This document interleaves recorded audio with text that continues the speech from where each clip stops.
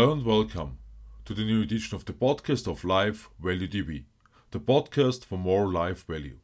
My name is Stefan Josef and I'm happy you're listening to my podcast by talking today about how a personal crisis in particular becomes a creative opportunity and ultimately a winning feeling remains. Do the recent crises only make you despair, or do you believe that a decisive turnaround will soon be initiated?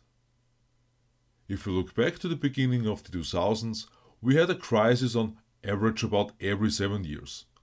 But currently, crises seem to be piling up, not wanting to end. My impression is that the current situation is still creating a very personal crisis for many people. But how to get yourself out of such a crisis? As Maxwell Maltz writes in Psycho-Cybernetics, the following 3 points are crucial for good performance during a crisis. First, learn skills in conditions where you are not overmotivated and can practice without pressure. Second, learn to respond aggressively to a crisis, rather than being defensive, to respond to the challenge in that situation rather than the threat, so that you maintain a positive focus on your goals. And third, learn so-called crisis situations from their true perspective to avoid turning molehills into mountains or reacting to every little challenge as if it were a matter of life or death. In his remarks, the author initially refers, for example, to golf and basketball players, and uses the term money player. At the end of the day, the performance mentioned concerns us all. The secret of visibility is, in other words, making yourself that person requires a fairly short list of attitudes and skills that can be learned, practiced and developed. And this can be accelerated and maintained by other techniques from Psycho-Cybernetics. No one lacks the ability to become a money player. A crisis can be caused by different triggers, such as negative feedback from outside. But remember that mistakes can happen, but they are not our faults. As previously mentioned, it is essential to learn under conditions with pressure, from which the following morality can be derived. Practice without pressure and you will learn more effectively and be able to perform better in a crisis situation. That means for me not to be disturbed by bad news, such as a termination, but to continue to provide the service in order to leave a good impression. Shadowboxing, as the name suggests, originally comes from boxing and can also be transferred to other areas, because the idea is to practice safely with stimulated or artificial pressure. After all, this means that you turn on your own light and let yourself shine. Expressing yourself is an affirmative response. Inhibition is a negative response to yourself. Through this shadowboxing, you build your self-image, and remembering your successful self-image activates you to perform better. As Maxwell Maltz adds in Psycho-Cybernetics, the exercise without pressure is more than just a technique. As a prospective surgeon, he has found that this results in serenity, prudence, and clear thinking. In my understanding, this is because, although there may be a kind of artificial pressure in the situation, shadowboxing, for example, in various forms of application, is not a real fight for life or death. The word crisis originally comes from Greek and means to decide. In terms of reacting, I've talked about aggressiveness before. As I understand it, it means acting with a positive attitude to stay focused on the goal. Maxwell Maltz writes about unused forces to be released. In the 1960s, a teacher taught in a school with a rather difficult environment, in an environment in which many would have given up trying to change something. But she stuck to it, and as we read in Psycho-Cybernetics, despite all her experiences, it was heard in her words that she trusted exactly the approach described in the book to find balance in this extremely difficult environment. Maxwell Maltz also distinguishes between enthusiasm or excitement and fear, because the nervous system causes a state of crisis when this is confused while working towards a goal. Enthusiasm or excitement is simply an additional emotional reaction that should bring additional strength. This emotional response is meant to be a spirit, a force for your own benefit. The difference is how you use this spirit. Especially in an actual crisis, a lot of this strength is needed as a good advantage. At the same time, an awareness should always be maintained of how great danger or difficulty really is. Therefore, from my point of view, two important questions arise at this point. What's the worst thing that can happen? Why let's throw you through little things off track and let them determine life? As Maxwell Maltz says, spurned love at a young age is a real drama for some people. But life is long, and that is exactly why one should learn not to let very small or even imagined threats determine life. After more than 20 years in financial services and countless negative experiences both professionally and privately, I can say one thing for sure. A cheerful smile, a thank you, a yes come over and over again after an apparent precipitation, depending solely on the attitude how beautiful the next morning will be. This is what Maxwell Maltz describes as the second act, that is always waiting for you as you organize yourself in silence to take advantage of it. After all, the key is always yourself.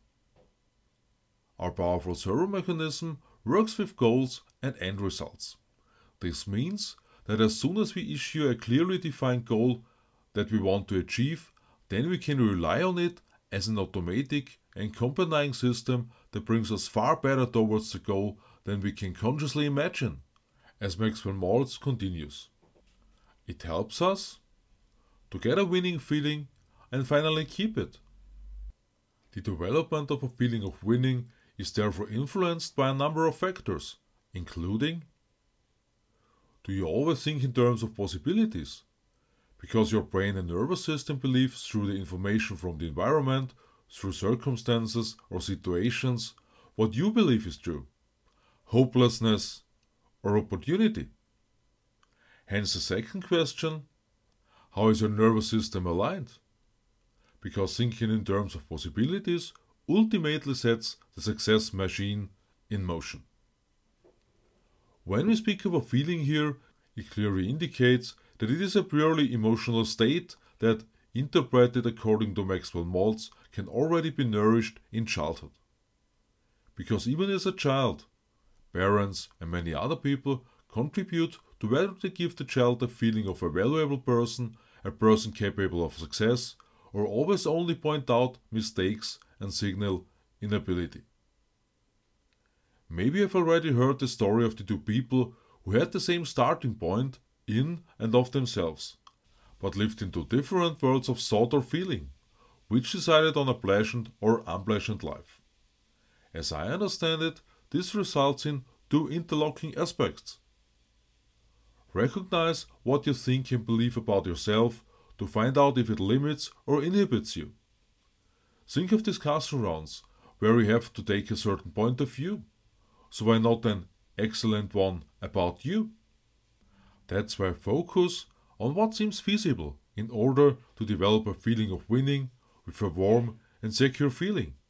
The shadows will disappear. What scientists have found out with the electronic mouse also applies to the records that our brain makes about successes and failures. Accordingly, the learning and memory ability of our brain is almost unlimited.